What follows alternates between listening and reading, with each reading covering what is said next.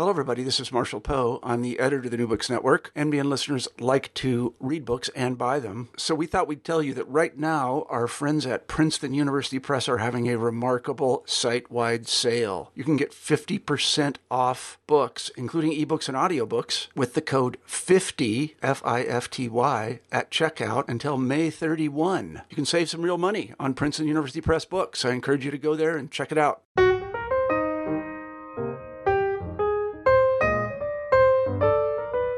Hello, everyone, and welcome back to New Books in Biography, a podcast channel on the New Books Network. I'm Mark Klobus, your host for the channel. Today I'm speaking with Alexandra Nicholas about her book, Phoebe Apperson Hearst, A Life of Power and Politics. Alexandra, welcome to New Books Network.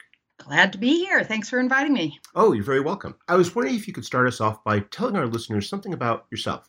Ooh, something about myself. Okay, well, this project has taken up most of my adult life.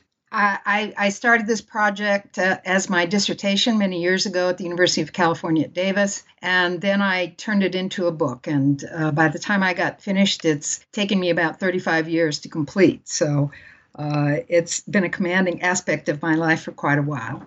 And when I first started this project, I thought, oh, my goodness, do I really want to spend a lot of time on devoting my effort to somebody who had a lot of money? And as it turns out, this project has been very interesting. After all these years, I've yet to be bored by Phoebe Apperson Hearst. Well, it definitely comes across in your book. She led such a fascinating life. She did. She had her fingers in many, many different pots and activities. What drew you to her in the first place? Actually, it was practical considerations. I was working full-time, teaching 5 classes, and I didn't have a lot of money. And so I needed a research project that I could do close by that didn't require extensive travel somewhere else. And a colleague of mine suggested that I look at the George and Phoebe Hearst papers at the University of California, Bancroft Library.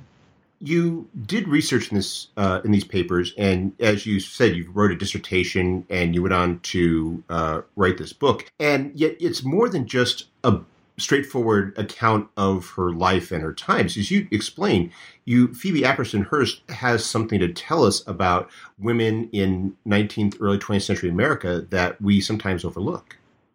Yes, very true. I think probably the most important general permanent legacy that she has to offer us is to teach us about how she acquired and controlled and used money and her other resources to bring her power.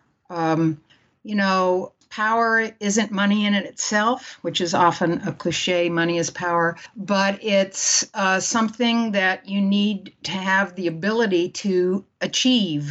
And for Phoebe Apperson Hearst, in her case, she was very intelligent, and she used her own personal, informal, interpersonal skills, among other skills that she had, to really advance herself, or a career for herself. And that path that she took eventually brought her power in a number of different ways. That was one of the things I found really fascinating when I read the book, because when we think of power in the realms where she exercised it, it's typically the realm of men. It's politics, it's policy, it's public life, and that was reflected in her husband, who was a United States senator. That was reflected much more famously with her son, who went on to become a congressman, a newspaper publisher of great renown and fame or infamy, depending upon your point of view.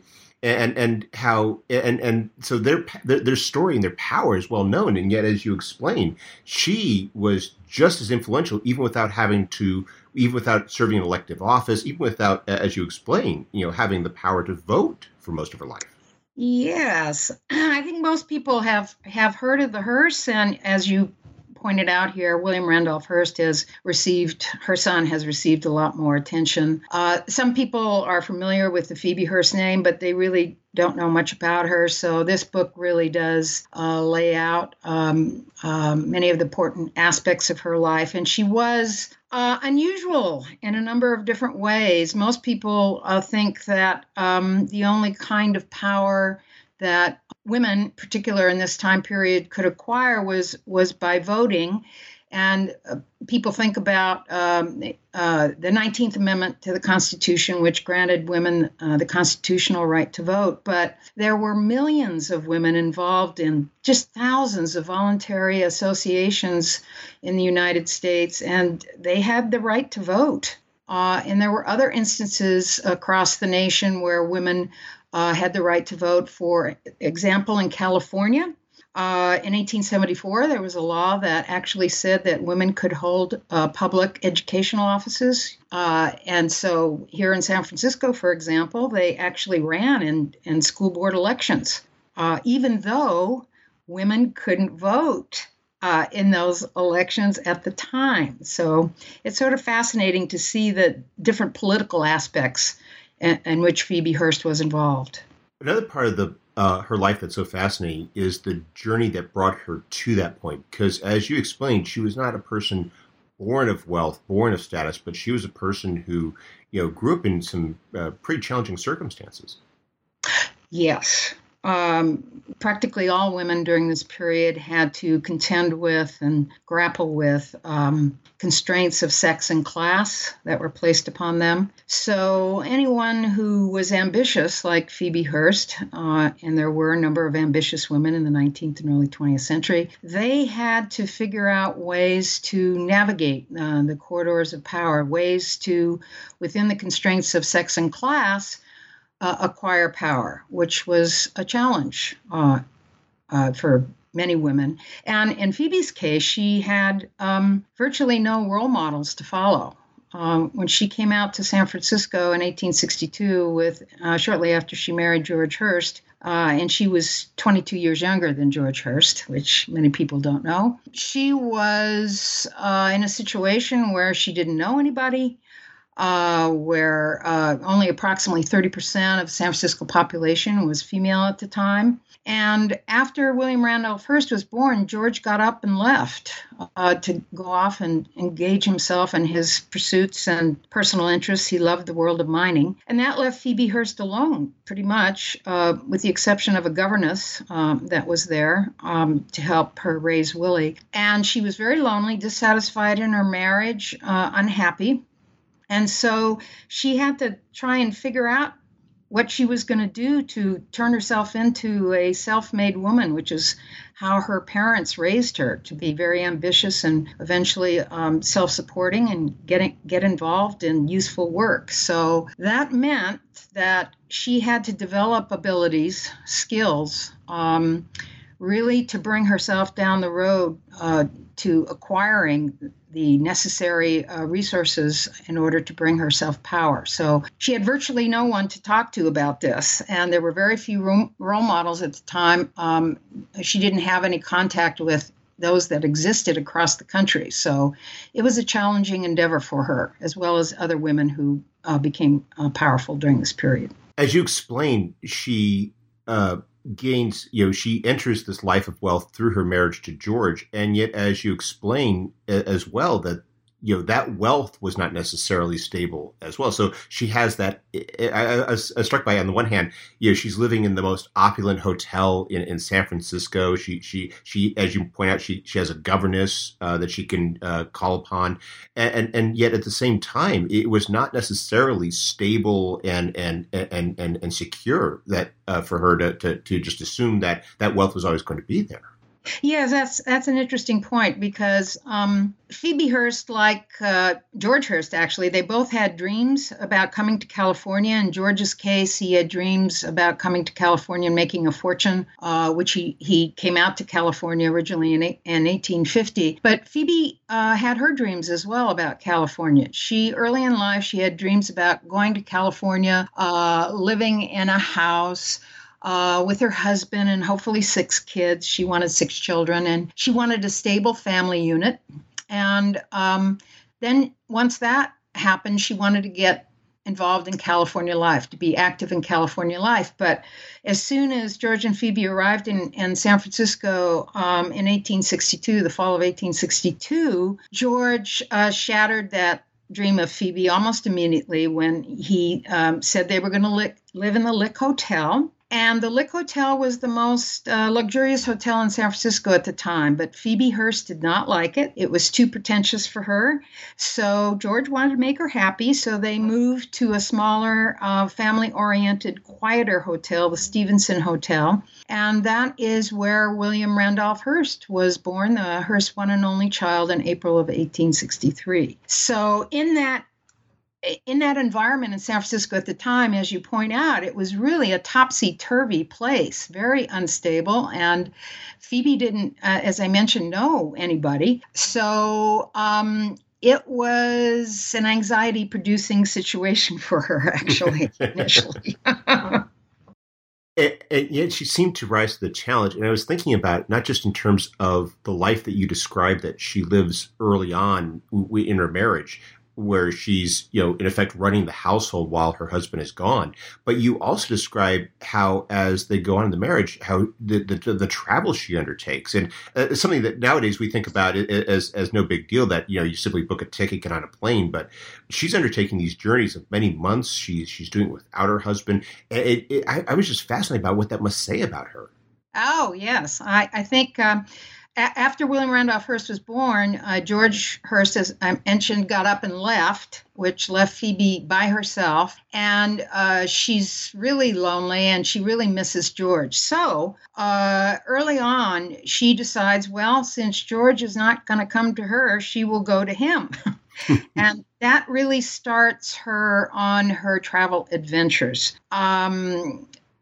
Once she travels to visit George, she's very glad to see him, and she really doesn't want to leave him, but she has to go back home because he's involved with his mining and business pursuits, and then eventually political pursuits and interests. But then in 1872, George suggests that Phoebe and Willie go off to Europe, and he meet them over there to attend the Vienna International Exposition. And this is really going to be the first major trip that Phoebe Apperson Hearst takes to Europe, and this is going to be a transforming experience for her.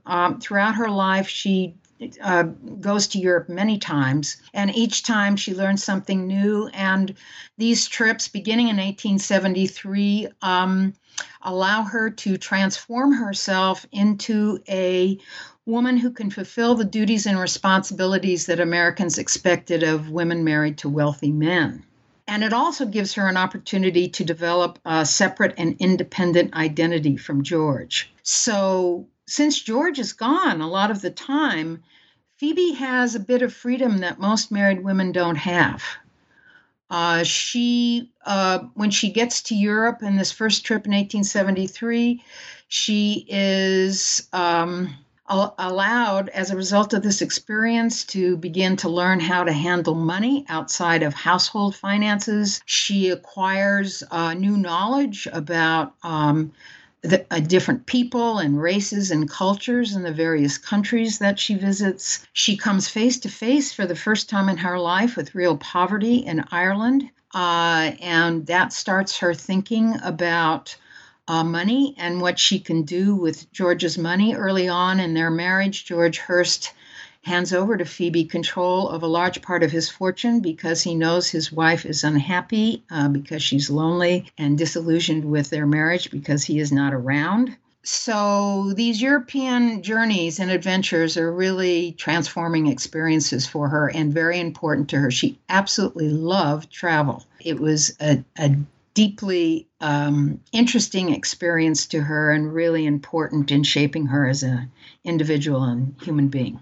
How do those experiences, how are those experiences reflected in her activism when she goes back to California? Do they determine what she focuses on in terms of specific movements? Does she bring in ideas that simply were not there in California before she introduced them?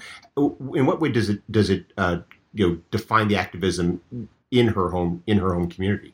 Yes, both. In both instances.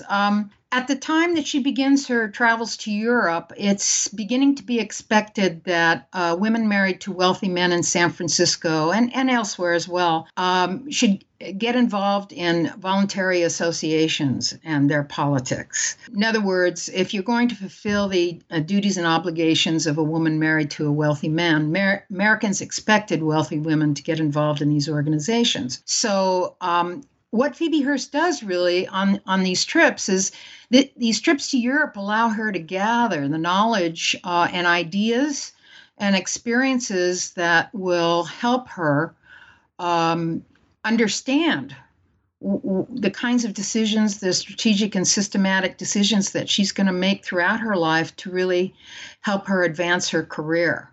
And one of the first important examples of this is in her trips to Europe in the late 1870s and the early 1880s. She begins to learn about the kindergarten movement. And Froebel, who is one of the leaders, the fathers of the kindergarten movement in Germany, and she is actually introduced and meets some of the major reformers in Europe in this movement, and she brings that knowledge and information and ideas that she learned on that trip to Europe as she met these educators, and she brings those back to California and takes the initiative to contact in San Francisco women who are involved in the Golden Gate Kindergarten Association. And one of the most important friendships that she develops in her early life in voluntary association politics is with Sarah B. Cooper, who was the head of the Golden Gate Kindergarten Association in San Francisco. And that's really the first public involvement in voluntary associations that Phoebe gets involved in. She begins to donate money to that group, and that money is used to establish free kindergarten classes for the children of working class, poor, and immigrant parents in San Francisco, as well as to train women in the professional occupation of becoming kindergarten teachers. There weren't many occupations open to women and in the professions, and this was one of them. They were allowed to become kindergarten teachers. So her adventures and travels in Europe are really very important in shaping her as an individual and helping her develop, really focusing her attention on her personal interests, and those interests really lead her into the world of volunteer association politics. And yet, as you explained, this is still a period of her life where she has to subordinate some of her interest and activism to her husband's career, because you describe how at this point her husband, George Hearst, is getting into politics as well. How does that affect her life, and how does that shape her involvement and her experiences with power? For women who were trying to get power in the 19th century and beyond, this was really a challenge. And in Phoebe Hearst's case, and I think this may be true of others as well, it was a constant balancing act.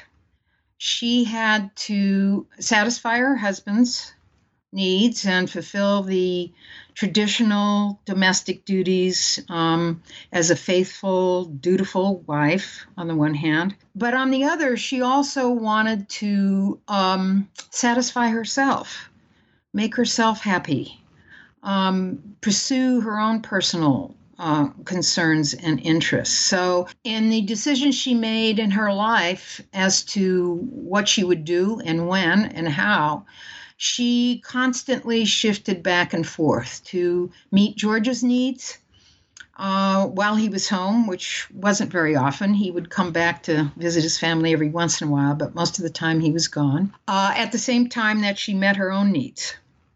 But George was always ever present in her life, establishing, as I mentioned earlier, limits and constraints on her. And for example, on one trip to Europe, Phoebe was called back early from her trip by George because he was lonely and wanted her to come back. So she did.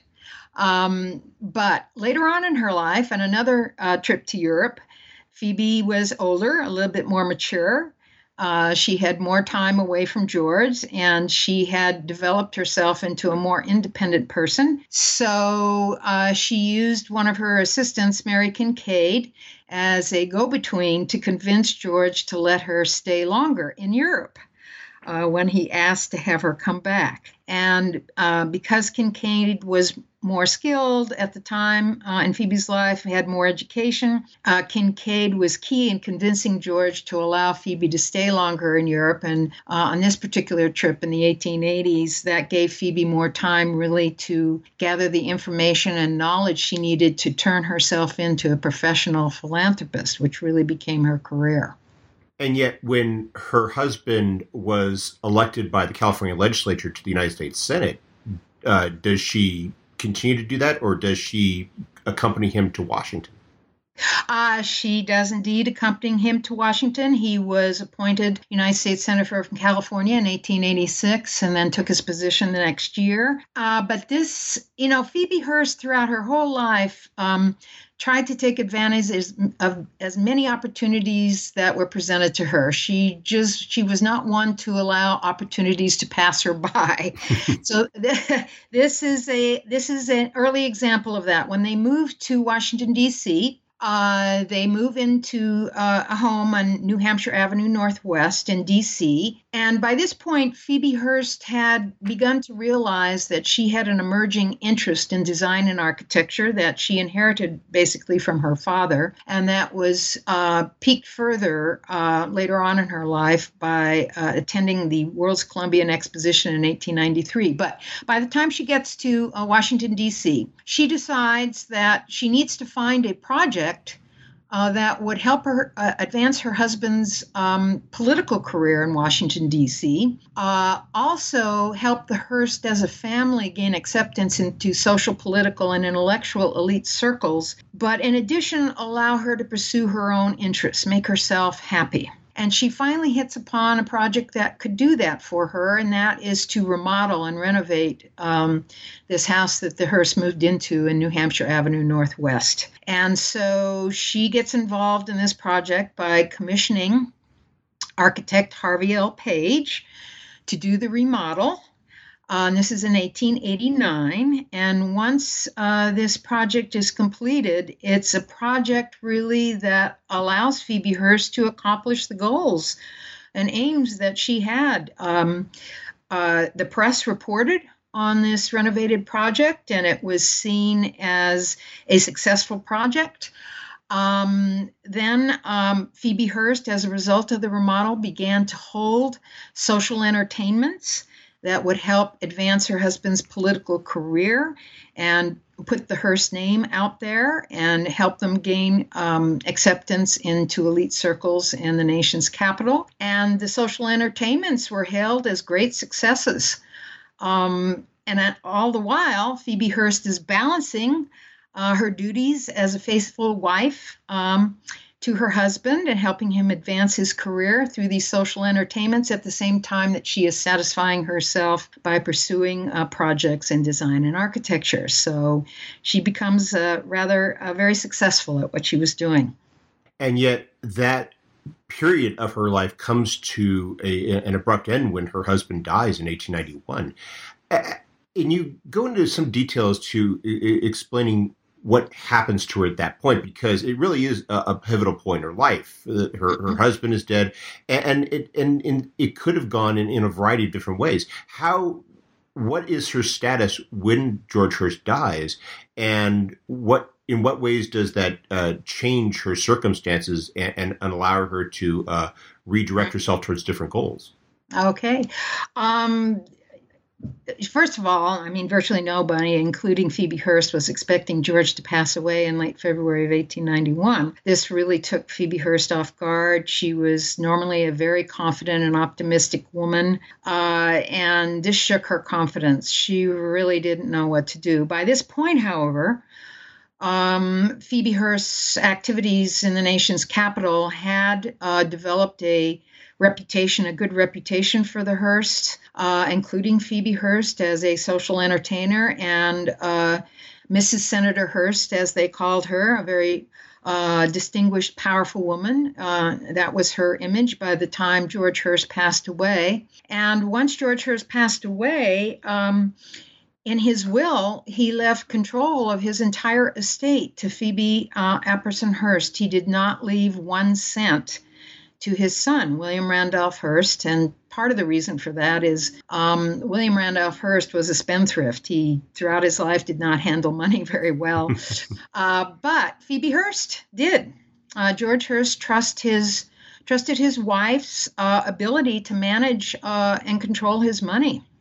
And she had demonstrated that on numerous trips to Europe. So once Phoebe Hearst was given control of the Hearst estate, she knew virtually nothing about how to handle this estate. It was very large, lots of properties, intricate business dealings and contracts. So she's going to be tested very quickly, and she's going to have to learn very quickly about how to supervise and control this estate. So one of the first things that she does is she leaves Washington, D.C. to sort of go back to her rural roots. She goes to Sonoma, California, and sets up Camp Sesame. She erects a tent and lives in this tent for a while, trying to figure out how she's going to adjust to being a 48-year-old widow with control of this entire estate. And she learns pretty quickly. In a couple of years, she's fortunate in that she has inherited business managers that George had and also attorneys. So at first, she relies on these men to help guide her, but it doesn't take her very long to begin to figure out how she can leverage her wealth and other resources, her intellect, her time, her energy, her effort, to really bring herself power and to advance her philanthropic career. I was wondering if you could perhaps elaborate upon that a little bit. What does she start to do with this newfound independence in terms of her philanthropy? What causes does she focus on, and to what degree does she have more freedom of action, and how does she exercise it? She's always constrained by the limits placed upon women in terms of sex and class. But obviously, since she is a widow, widows traditionally in the 19th century were given more freedom, for obvious reasons.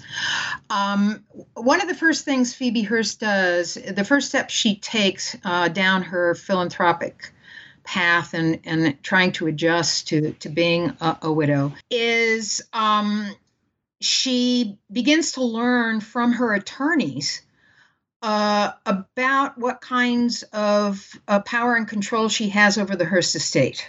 And then understanding the freedom she has in terms of her supervision of the estate. The first small steps that she takes are she begins to gift money to women friends and the daughters of women friends to allow them to realize their ambitions, their dreams. And then after she does that for a while, she starts to think about her personal interests. Now, Phoebe Hearst was an individual who did love children. As I mentioned previously, her dream was to have 6 children, but since George wasn't around very much, that was hard to do.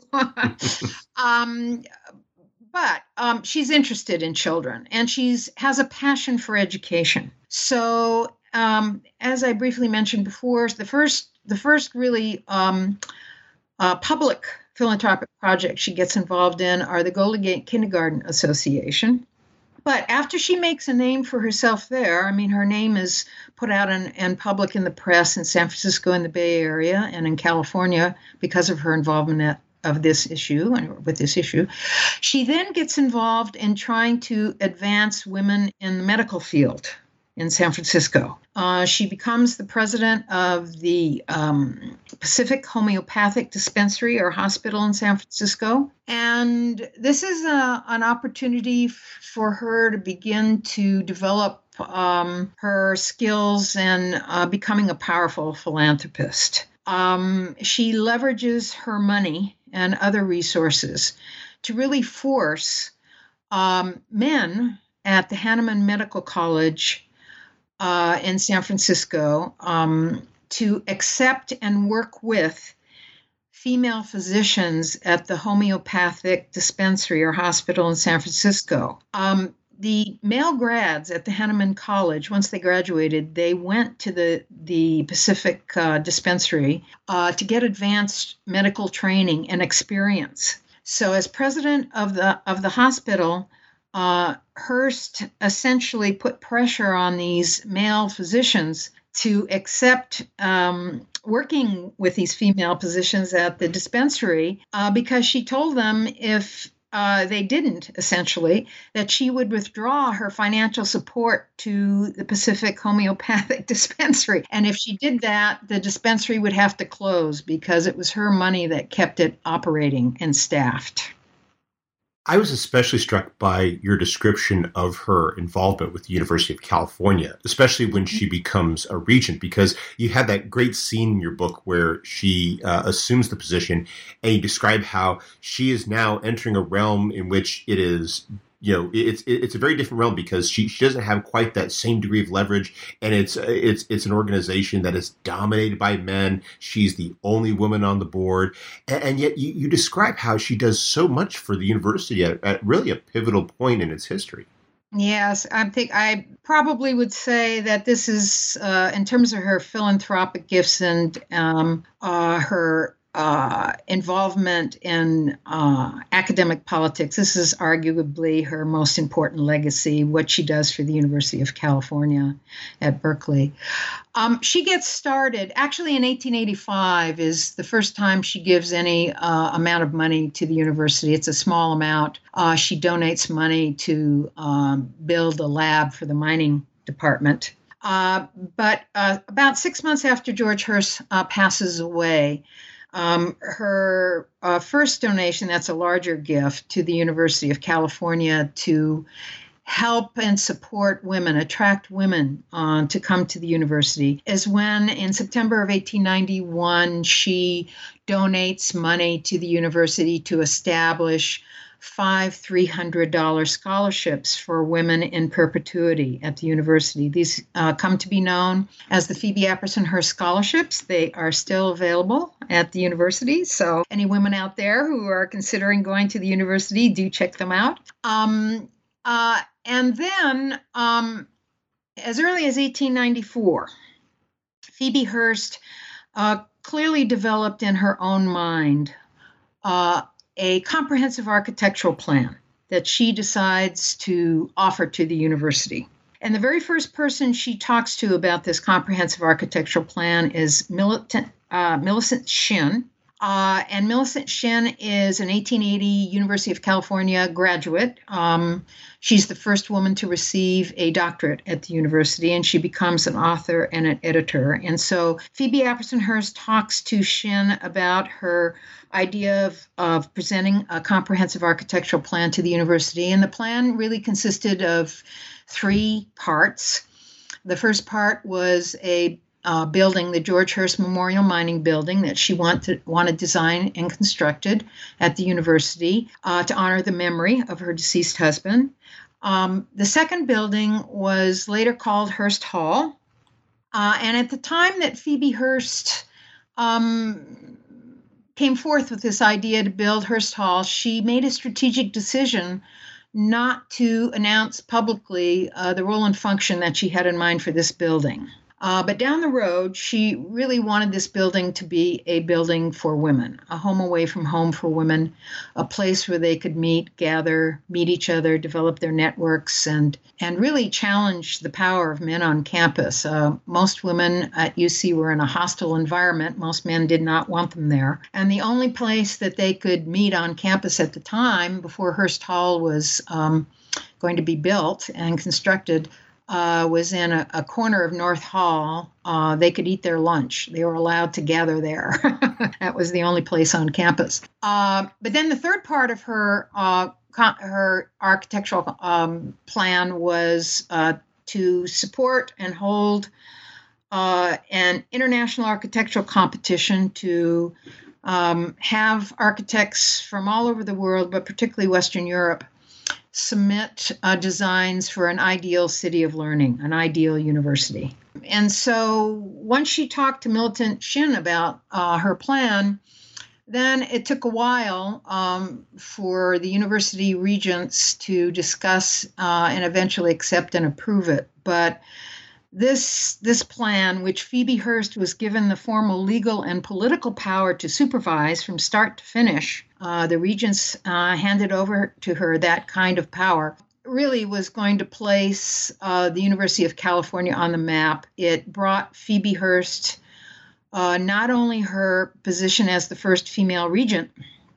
at the University of California at Berkeley, but also really provided a worldwide reputation for Regent Hearst and the University of California at Berkeley.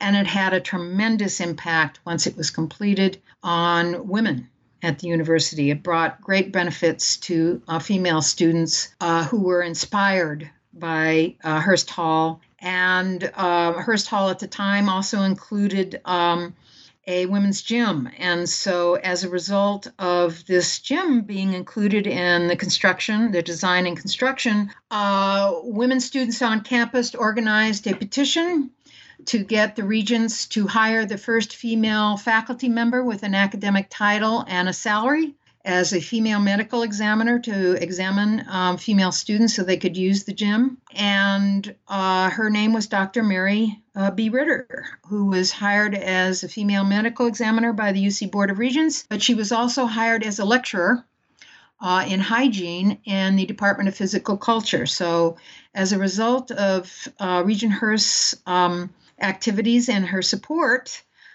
female students were able to get the first female faculty member with an academic title and a salary, albeit part-time and paid by Hearst.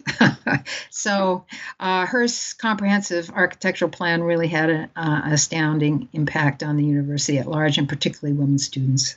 And it's really saying something that you regard that as her most lasting legacy, because you describe that at this point in her life, she really has come into her own as this force for philanthropy and civic activism, not just in terms of what she's doing at the University of California, Berkeley, but also with her role with the Panama Pacific International Exposition, which is really a much larger forum, one in which she's interacting with some of the leading public figures of her time. Yes.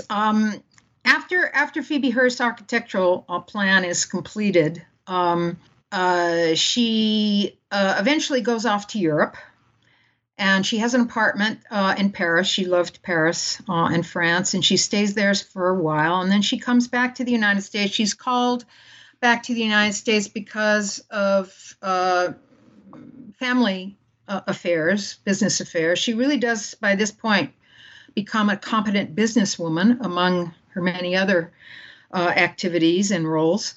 And she's also called back to the United States because William Randolph Hearst, her son, is struggling once again with financial problems. He's always asking his mother for money. And he eventually gets what he wants most of the time, but not always. So she returns to the United States. And Phoebe Hearst, as one of her friends says, is really almost addicted to volunteer association activities in politics. She loves being active and involved in meaningful, purposeful activities. That throughout her life, this brings her meaning in her life and purpose. So she comes back to the United States. And she realizes, because of her extended stay abroad, she has to resurrect her philanthropic career. She has to reinvigorate her career. She's got to remind people about her previous career activities and what she has accomplished in her life. So she finally, after being reluctant in a number of years, comes out in 1911, just before the special election in California, granting women the right to vote.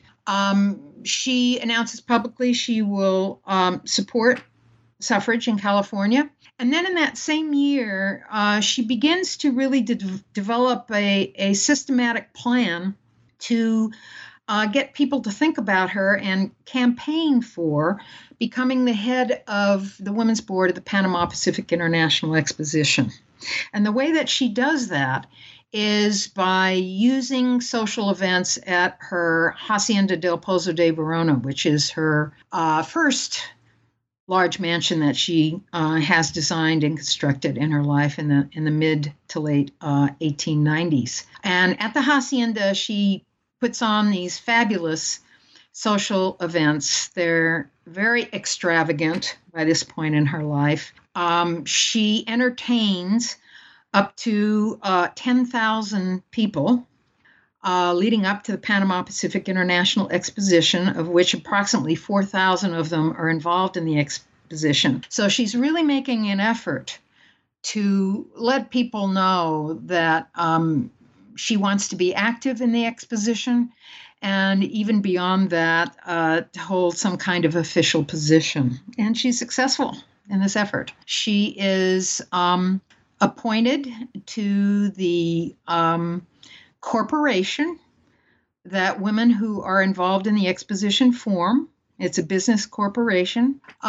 She's brought in as a stockholder, and she is eventually elected as the head of the Women's Board of the exposition. And while she's the head of the Women's Board, her official title initially was as the honorary president.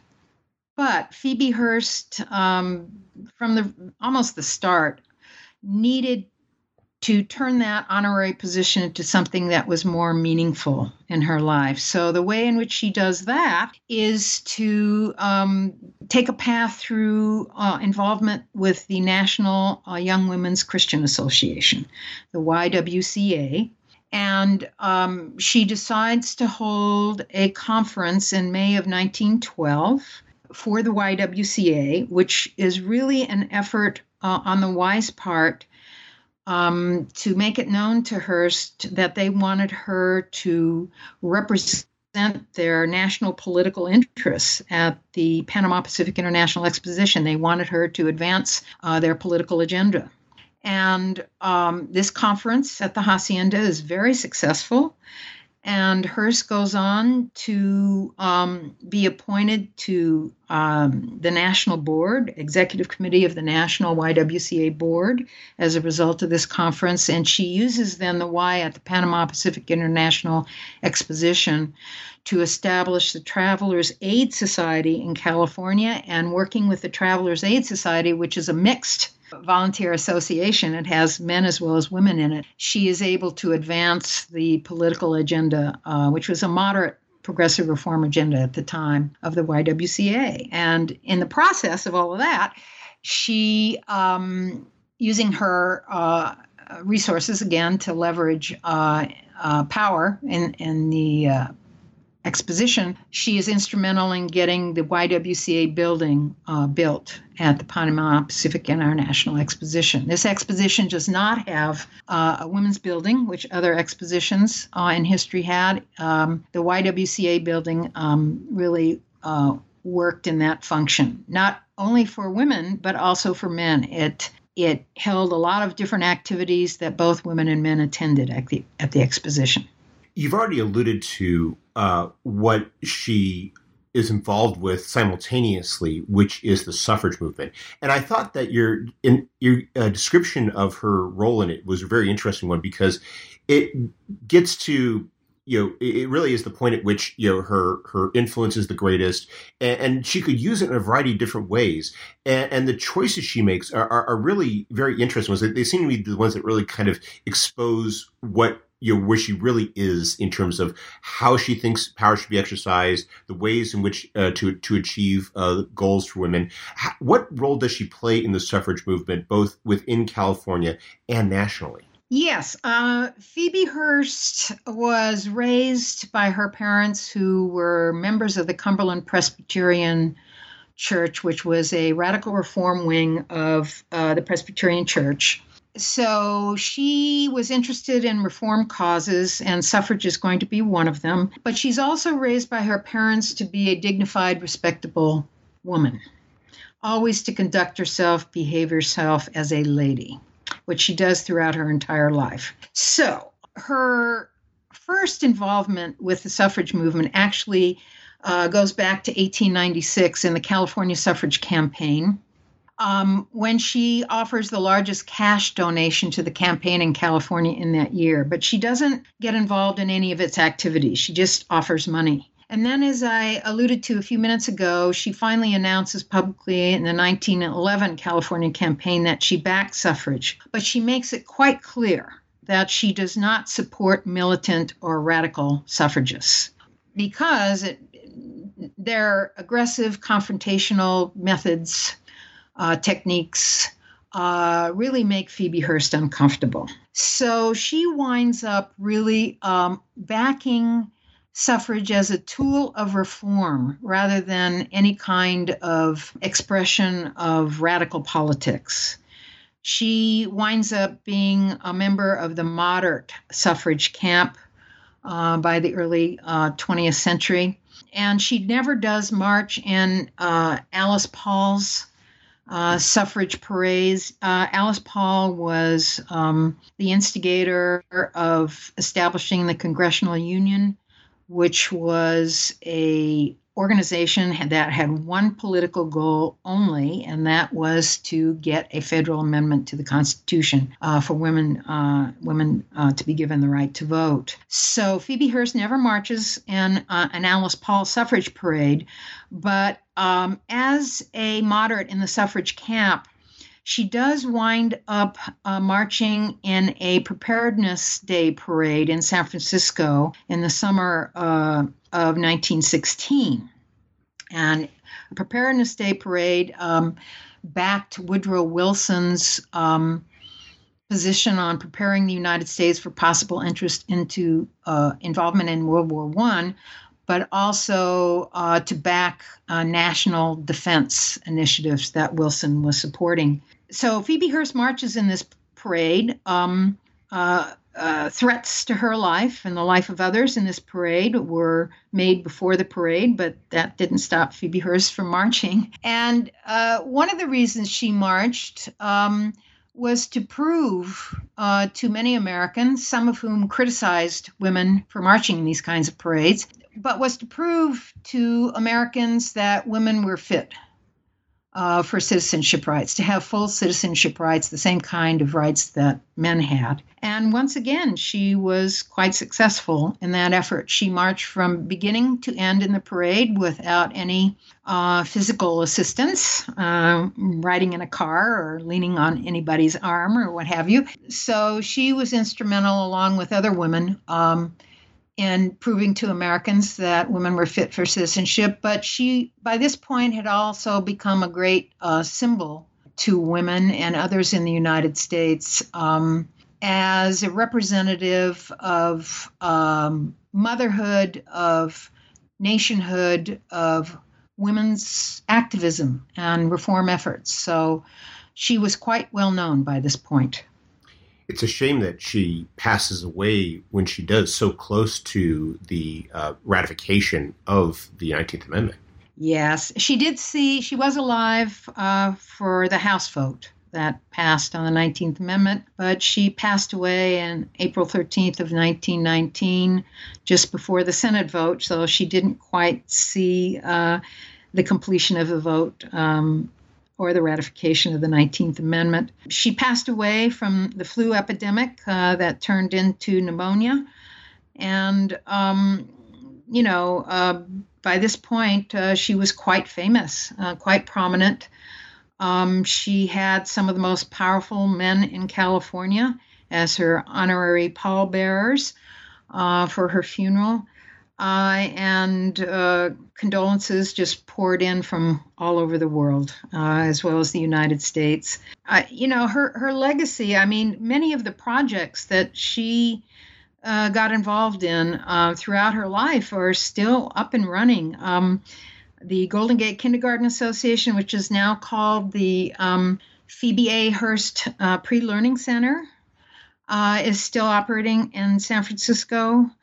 Certainly, the University of California is still operating, and women are still reaping the benefits from her philanthropy and activism there. The YWCA has an office located right across the street from the University of California at Berkeley.